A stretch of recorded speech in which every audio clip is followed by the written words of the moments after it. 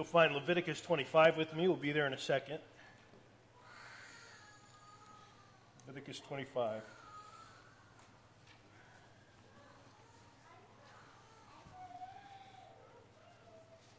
I'd like to welcome you to our monthly Q&A night, where you ask a question and then I sometimes answer it, sometimes don't really do that. Our question this evening is, how do the Old Testament laws on usury affect us today? So let's begin with that word, usury. It's not a terribly common word today. So let's start with the definition. The Oxford English Dictionary says, usury is the practice of making unethical or immoral monetary loans that unfairly enrich the lender. So we're talking about loans. Our English word comes from the Latin word usura, meaning interest, and that's usually where the unethical part of the loan comes in, an unusually high interest rate.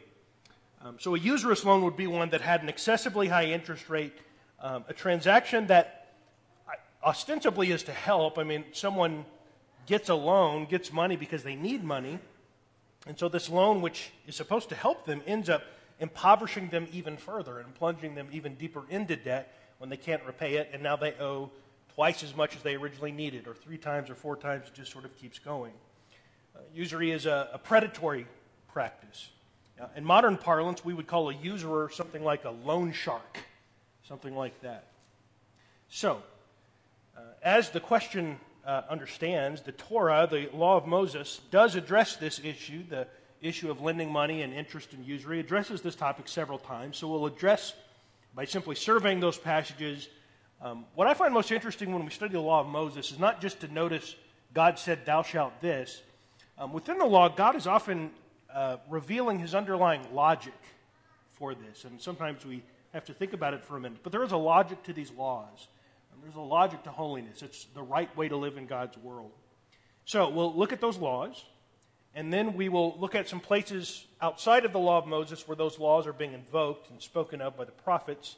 And then we'll think about what those Old Testament laws might mean for people like us, New Testament Christians. So, let's begin in the law. Let me say one thing up front before we read Leviticus 25. It is easy to read the law of Moses anachronistically. To read this law, which relates to the ancient Israelites, to read this law with our modern glasses on. And we see something described and we just think about our lives before we think about their lives and the original context in which those laws were given. And I think that plays itself out in this subject.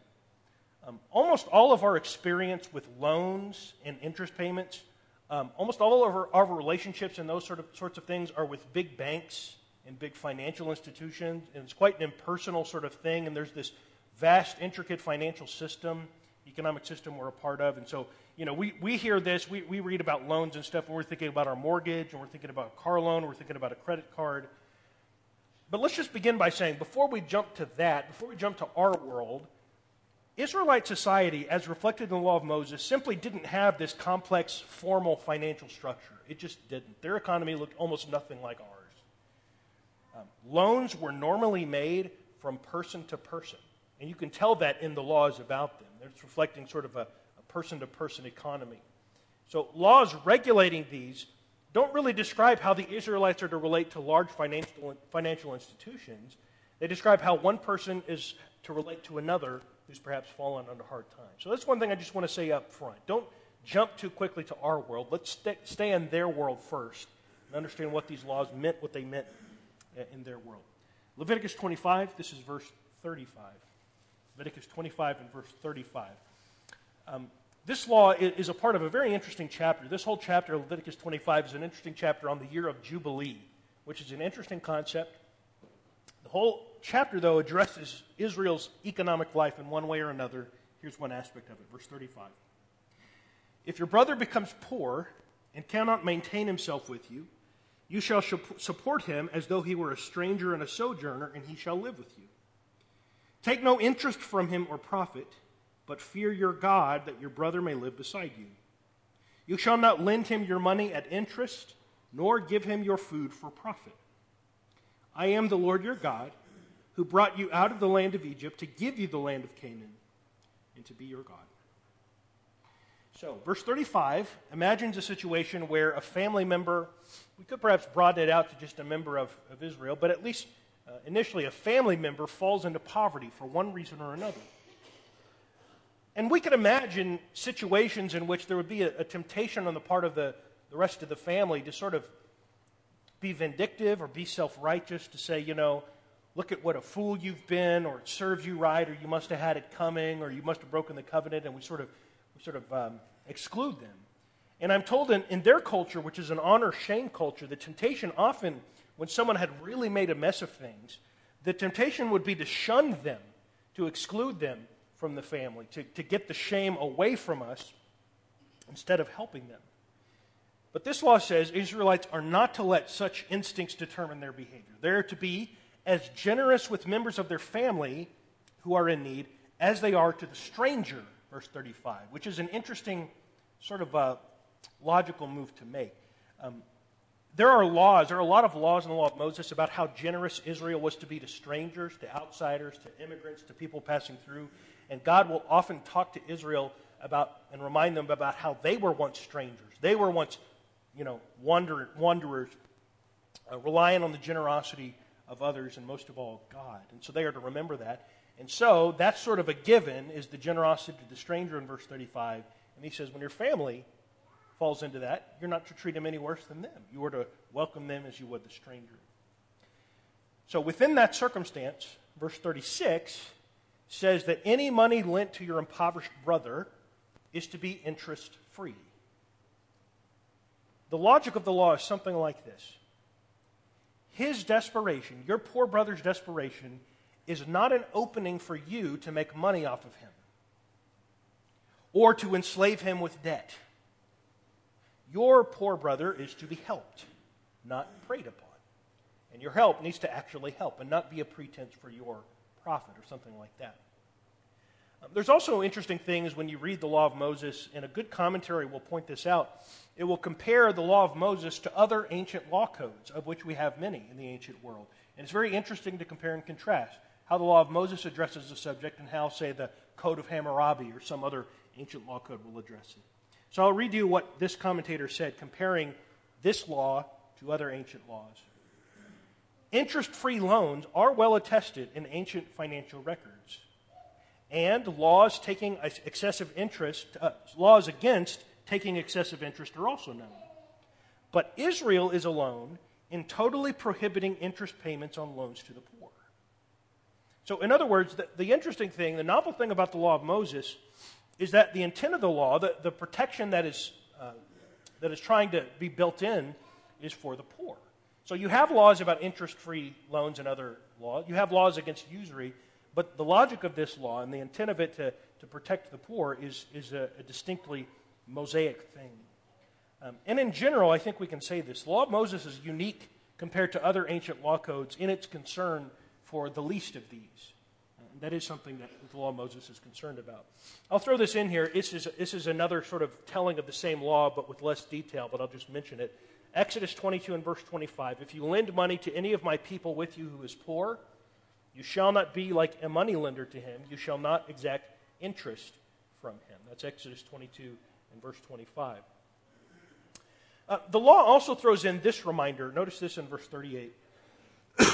I am the Lord your God who brought you out of the land of Egypt to give you the land of Canaan and to be your God. God says when you're thinking about how to treat your brother, you should remember how the God who's giving you this law has treated you. God's generosity to his people is an example to them about how they should treat each other. Do you remember the land that you have? How did you get it? It was given to you. It's even better than an interest-free loan. It's just an outright gift. Remember that. Remember that when your brother falls on hard times. Reminds me of a parable about this very idea in Matthew 18, where a master forgives a huge debt to one servant, and then he goes and tries to extract comparative lunch money from a fellow servant. And it angers the master because he didn't remember the generosity he was given whenever he dealt with his fellow servants. Or as John said it, 1 John 4:11, if God so loved us, we ought also to love one another. So that's the first law about this. The second one is in Deuteronomy 23. Go with me there. Deuteronomy 23. In in verse 19. Deuteronomy 23 and verse 19.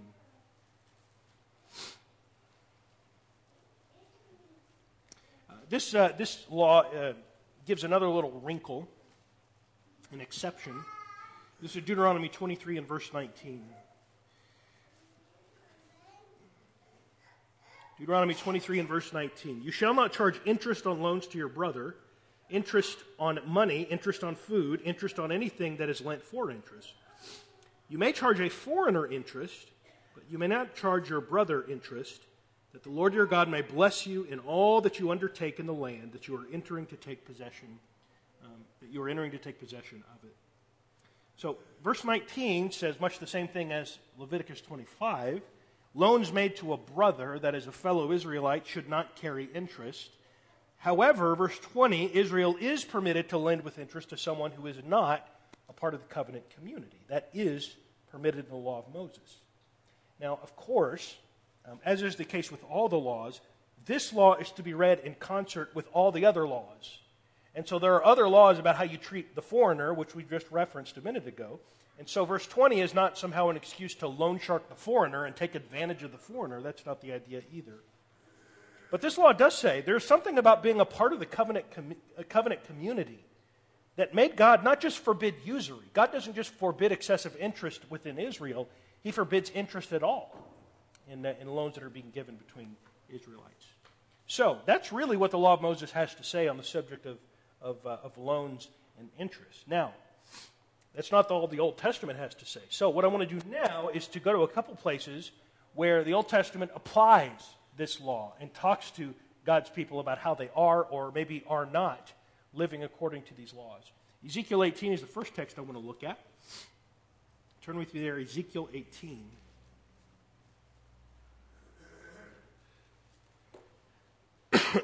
So Ezekiel was a prophet to the Babylonian exiles. And he called this rebellious people which had experienced the exile to learn from the catastrophe they'd undergone and to rededicate themselves to God's law. But one of the things that happens to Ezekiel, it happens to Jeremiah also, is that they respond to this message. They respond to this message to repent and learn from their catastrophe with sort of lame cliches and sort of fobbing off blame onto other people. And so it's a very famous passage in Ezekiel. This is Ezekiel 18 and verse 1. The word of the Lord came to me. What do you mean by repeating this proverb concerning the land of Israel? And then here's the proverb they were repeating. The fathers have eaten sour grapes, and the children's teeth are set on edge. As I live, declares the Lord, this proverb shall no more be used by you in Israel. Behold, all souls are mine. The soul of the Father as well as the soul of the Son of the soul is mine. The soul who sins shall die. So these exiles had let themselves off the hook basically by blaming their parents and their grandparents. Here we are in exile. Why? Because mom and dad broke the covenant. Because grandma and grandpa broke the covenant. They broke the covenant. We experienced the consequences. They ate the sour grapes, but they didn't get to taste the sourness. We have to taste the sourness for their bad choice. But what God says here is, no, Israel, I want you to take personal responsibility. You are not simply suffering for your father's sins. And what God reveals about himself in this chapter is that he is as responsive to their righteousness or their unrighteousness. He is as responsive in their generation to those things as he was in their parents' generation. It is still true that the soul that sins shall die. Not the soul shall die for your parents' sin, but for your own. So, verses 5 through 9, the next paragraph, Ezekiel cites 16 identifying marks of a righteous man. If you live this way, he says, you shall surely live. You shall experience the covenant blessings. You'll begin to experience a great restoration that is coming. Live this way, you shall surely live. And if you look in verse 8, one of those 16 identifying marks of a righteous man he names, verse 8, he who does not lend at interest or take any profit. That is, take any profit off of a loan that he gives to his brother. In verses 10 through 13, he imagines that righteous man who lived that way, he imagines that righteous man then has a wicked son who does the opposite of his father. And notice what the wicked son, the imaginary wicked son, among his sins, verse 13, he lends at interest and takes profit. And his point in verse 13 is that the wicked son will not ride the coattails of his father's righteousness. But, the end of verse 13, he shall surely die, and his blood shall be on himself. God is always responsive to the righteousness or the sin of each generation. So, what I think this is an illustration that this law about lending with interest is not some obscure law in the law of Moses. It's not unrelated to a person's character and integrity and morality. The righteous man, Ezekiel says, among all these things, the righteous man sees his brother in need, and he seeks to help. The wicked man sees his brother in need, and he sees an opportunity to take advantage of that, to take advantage of his desperation. What Ezekiel says is, how we use our money says something very real about the kind of person that we are and how we view someone else's desperation. Is this an opportunity for me or an opportunity for me to help them? In just a few chapters, God will describe many things that are wrong in Israel that led to the exile. And just notice this, one of the things in the laundry list, they take bribes and shed blood. You take interest and profit and make gain of your neighbors by extortion, but me you have forgotten, declares the Lord. So this is a great concern of the prophet Ezekiel among the many issues. It brings us to a second text. This is Nehemiah chapter 5. Nehemiah chapter 5. So Nehemiah is one of the leaders of the return from exile on the other side of Ezekiel's preaching. And his big initial project at the beginning of the book is to rebuild the walls of this vulnerable city. And he's having all of this opposition from the outside. All these other nations and leaders are sort of elbowing in, trying to take advantage of a weakened Jerusalem. So he's fighting off enemies from the outside. But as the work on the walls continue, there are clearly problems within Israel, enemies from within. And we find in Nehemiah 5, that some of the returnees, in particular the farmers, it seems, were very poverty-stricken. There had been a drought. And their economic condition was being exploited by their brothers. And it's done in this way. Nehemiah 5 and verse 1. Now there arose a great outcry of the people and their wives against their Jewish brothers. For there were those who said, with our sons and our daughters we are many, so let us get grain that we may eat and keep alive. There were also those who said, we are mortgaging our fields, our vineyards, and our houses to get grain because of the famine. And there were those who said, we have borrowed money for the king's tax on our fields and our vineyards. Now our flesh is as the flesh of our brothers. Our children are as their children. Yet we are forcing our sons and daughters to be slaves, and some of our daughters have already been enslaved, but it is not in our power to help it, for other men have our fields and our vineyards. So what's happening here is they're having to borrow money against their property to feed their families amidst a drought, and in order to pay the royal taxes that were being levied against them, it had reached such a point of desperation that their children were giving themselves over into indentured servitude to other people. Their property was being lost. So this is Nehemiah's response in verse 6. I was very angry when I heard their outcry in these words. I took counsel with myself, and I brought charges against the nobles and the officials, and I said to them, you are exacting interest, each from his brother. And I held a great assembly against them and said to them, we, as far as we are able, have bought back our Jewish brothers who have been sold to the nations, but you even sell your brothers that they may be sold to us. They were silent and could not find a word to say. So I said, Nehemiah, the thing that you are doing is not good. Ought you not to walk in the fear of our God, to prevent the taunts of the nations, our enemies? Moreover, I and my brothers and my servants are lending them money and grain. Let us abandon this exacting of interest. Return to them this very day their fields, their vineyards, their olive orchards, and their houses, and the percentage of money, grain, wine, and oil that you have been exacting from them. And they said, we will restore these and require nothing from them. We will do as you say. And I will call the priests and make them swear to do as they have promised. I also shook out the fold of my garments and said, so may God shake out from every man, from his house, and from his labor, who does not keep this promise, so he may be shaken out and emptied. And all in the assembly said, amen, and praised the Lord. And the people did as they had promised. So Nehemiah's response initially is anger. He basically says, how are we supposed to restore God's covenant people, God's covenant nation, while we're busy breaking the covenant? What kind of recipe for success is this? If we try to build God's nation by breaking God's law, it's not going to work. How are we going to do that? How are we going to build a nation while we're impoverishing our brethren, enslaving our brethren, taking our brethren's property. And so notice, among the sins they need to repent of in verse 8, you're exacting interest each from its brother. Verse 10, let us abandon this exacting of interest. And he even says in verse 11, any property that had changed hands because of this unpaid interest-earning loan sort of situation, any property that had changed hands because of that needs to be returned. And the interest that you might think you're owed needs to be forsaken. So Nehemiah is an example of holding Israel to account about these laws. We read about the laws, and now Israel was not doing the laws, and the prophet comes along and says, start doing the laws. That's what all prophets do. And I do think there's an interesting sort of balance between Ezekiel and Nehemiah. You know, Ezekiel really impresses on us the individual moral dimension of the law. You know, the soul that sins, it shall die, and the individuality of keeping this law and what it means about our own personal character. Nehemiah comes along and he really emphasizes the corporate dimension of this law and the corporate logic. And he says, we're trying to build a nation, and you can't build a nation on economic predation. Your brother is to be helped, not taken advantage of. That's what Nehemiah says. One more passage on the rest of the Old Testament referencing of this, that's Psalm 15. Find Psalm 15 with me.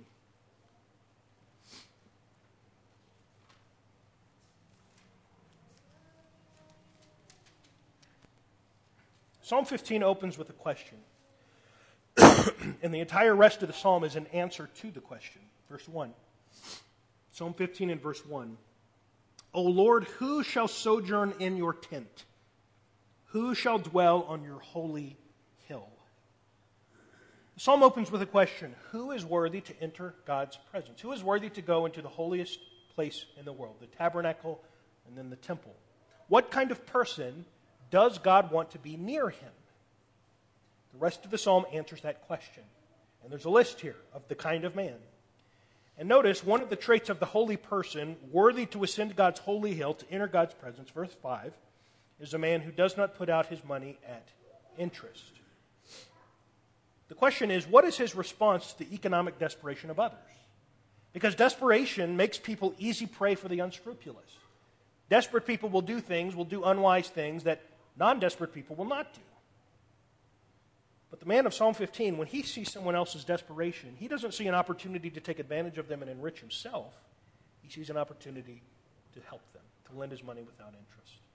So, we've got the laws about usury and interest, and then we've got applications of the law in the rest of the Old Testament, where one's faithfulness to those laws is a measure of one's character, a measure of one's closeness to God, a measure of how much you embody the sort of covenant togetherness of Nehemiah.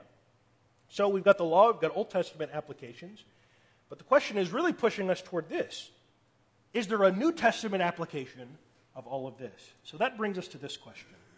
What do Old Testament laws have to say for New Testament Christians? So this is actually a very this question. When I saw the question, I said, "Oh boy, this is open the what's the expression? Can of worms. Open a can of worms."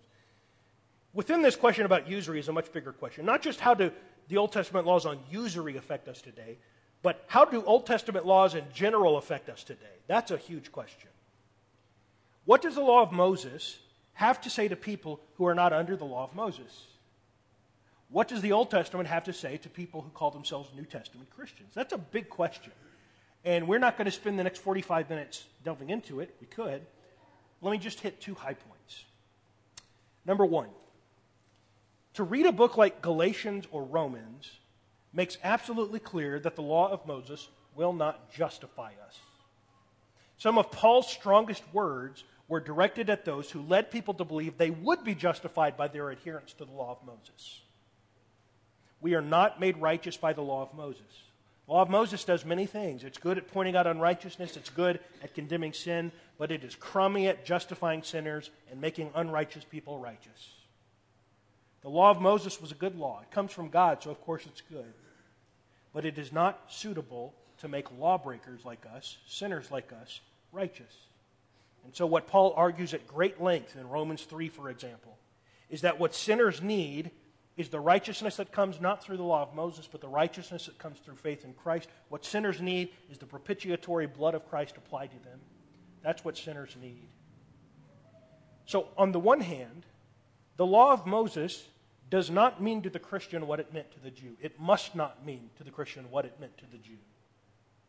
And if we try to make the law of Moses mean to us what it meant to the Jew, if our adherence to the law is somehow our covenant badge, our entrance into the kingdom, if that's what we think, not only are we just making a mistake, Paul will say we are repudiating Christ.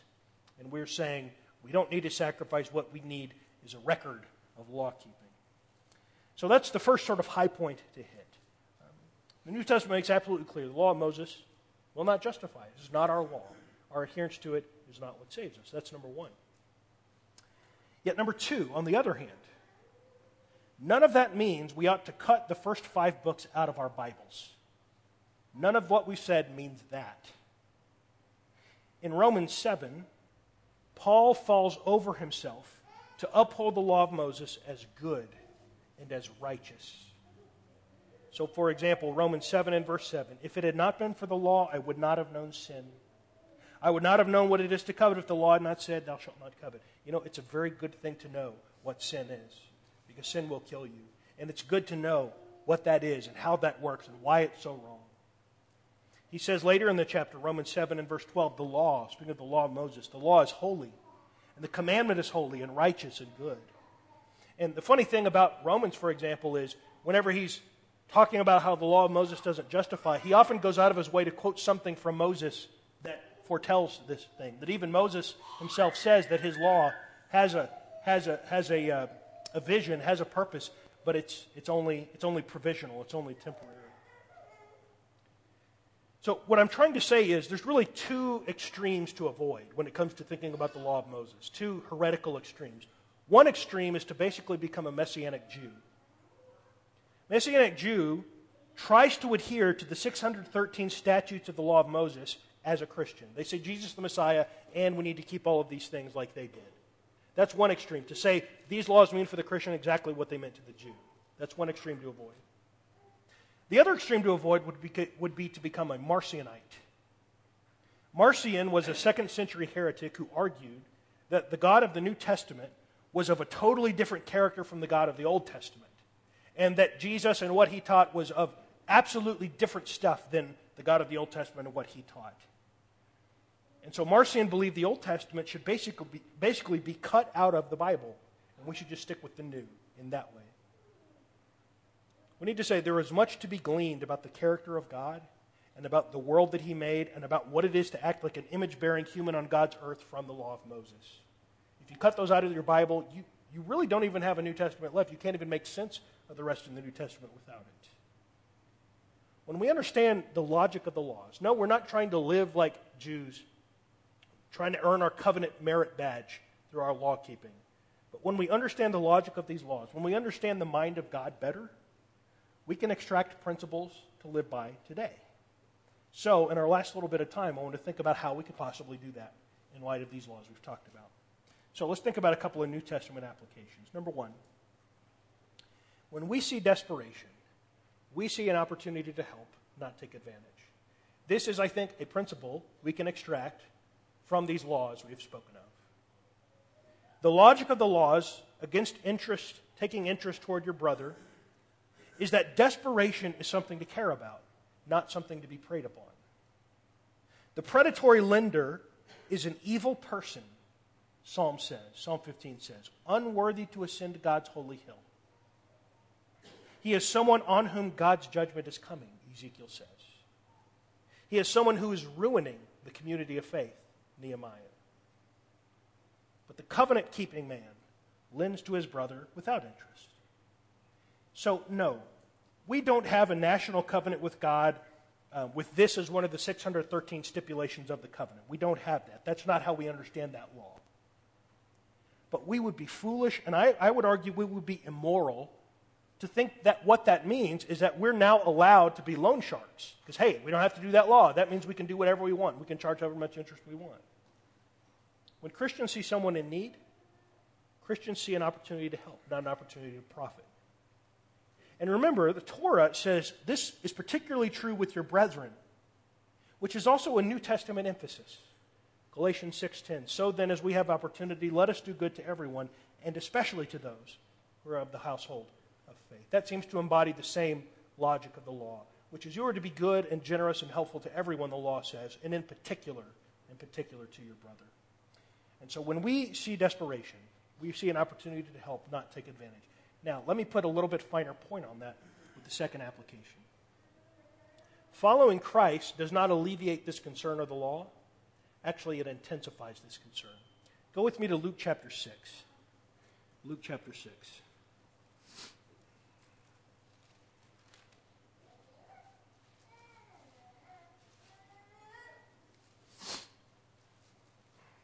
So we've seen the law of Moses this concern about helping the desperate man, profiting off him. And I'm going to argue that when we begin to follow Jesus, that doesn't mean we can back away from that concern. Actually, it means we're even more concerned about it than perhaps a Jew would have been. So here's what I mean. You've read the Sermon on the Mount before. Do you remember what Jesus does over and over again early on in the sermon? He'll quote something from the law of Moses. You've heard that it was said. And then he'll answer with his own, but I say to you. And so, he'll say, you've heard that it was said, you shall not swear falsely. And then he says, but I say to you, not just don't swear falsely, he says don't swear at all. Take no oath. Just let your yes be yes and your no be no. There's no intensification of our words needed if we just always tell the truth. And so he calls us to a higher level of honesty and a higher level of transparency. And he does this with many subjects. When Jesus shows up, he calls people not to less holiness than Moses, but greater holiness than Moses. And so when we say we're not under the law of Moses, it doesn't mean we're free to be less holy. Actually, it means we should press in to be even more holy. So I've asked you to turn to Luke 6. This is Luke's sort of version of the Sermon on the Mount, although this is perhaps a different time. It's often called the Sermon on the Plain. But he fleshes this out a little bit more in Luke 6 and verse 32. Look at what Jesus says here. Luke 6 and verse 32. If you love those who love you, what benefit is that to you? For even sinners love those who love them. And if you do good to those who do good to you, what benefit is that to you? For even sinners do the same. And if you lend to those from whom you expect to receive, what credit is that to you? Even sinners lend to sinners to get back the same amount. But love your enemies and do good, and lend, expecting nothing in return. And your reward will be great, and you will be sons of the Most High. For He is kind to the ungrateful and the evil. Be merciful, even as your Father is merciful. So we read what Moses said. Moses said, lend to your brother without collecting interest. But do you know what Jesus says here? Lend to your brother, no, not just lend to your brother, lend to your enemy without expecting repayment. And he says there at the end, God has given to us in such a generous way that we can never repay. He is kind to the ungrateful and the evil, and if we are His children, if we know we have received such mercy and generosity, we can find it in our hearts. Not just to lend without interest, not to lend at all, but to give, is what he says. And so when we open up our New Testament, we don't say, well, I'm free from the law of Moses, I can do what I want. That's never what it means to come from Moses to Christ. It always means to aspire to even greater holiness. Following Christ doesn't alleviate this concern, but intensifies it. Now let me say one final thing about just a hodgepodge of subjects. I don't have a lot to say, I don't think, about the sort of financial system that we inhabit today. For example, nowhere in the Bible is there a magic number given as to when a loan becomes usurious. Right? So maybe, if you do a 0.5% loan, that's a pretty low interest rate. I don't know any world in which that's usurious. If you have a 400% interest rate, I'm pretty sure that qualifies. Now, where in that it goes from one to the other, I have no clue. As we said in the beginning, we live in an economic system that is different in almost every way from the economic system of ancient Israel. I will say, usury does still occur in our world. Payday lenders charge something like 400% interest, and those loans are made to the most financially desperate people. If that's not usury, I don't know what is. If you pay minimum payments on a big credit card balance, you're going to end up paying multiples of what you originally owed. And I think that's something to be aware of. Because I am aware of the text that we've studied, which, by the way, all the laws in the law of Moses speak to the lender about being generous. There's not really as much about the borrower. There's a proverb about that.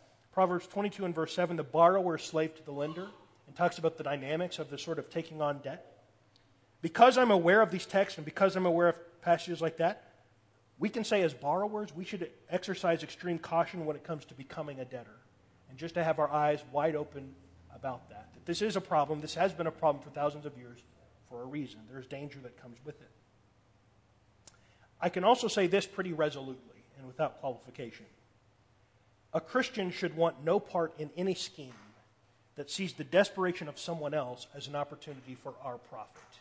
There is no world in which we should ever try to justify anything like that. So, that I found a very interesting question. I'm glad the person who asked it did ask it. Allowed me to get into some of that Law of Moses stuff. And you might not be happy about this, but it made me want to teach Leviticus sometime. So get ready for that. But thank you for your attention. We always enjoy our Q&A nights. If there's someone here that needs to respond to God's invitation, we never like to leave off without doing that. If there's someone that needs to come and to respond in gratitude to the generosity of God, who saved us when we were his enemies, who forgive our unforgivable, our debt we could never pay ourselves, Jesus come in and paid the price. If you want to respond to that, Jesus, come forward now as we stand and sing to encourage you. Have thine affections been nailed to the cross? Is thy heart right with God? Hast thou count all things for Jesus but loss? Is thy heart right with God? Is thy heart right with God? Washed in the crimson flood, cleansed and made holy, humble and lowly, right in the sight of God. O'er all thy powers under Jesus' control, is thy heart right with God? Does he each moment abide in thy soul? Is thy heart right with God?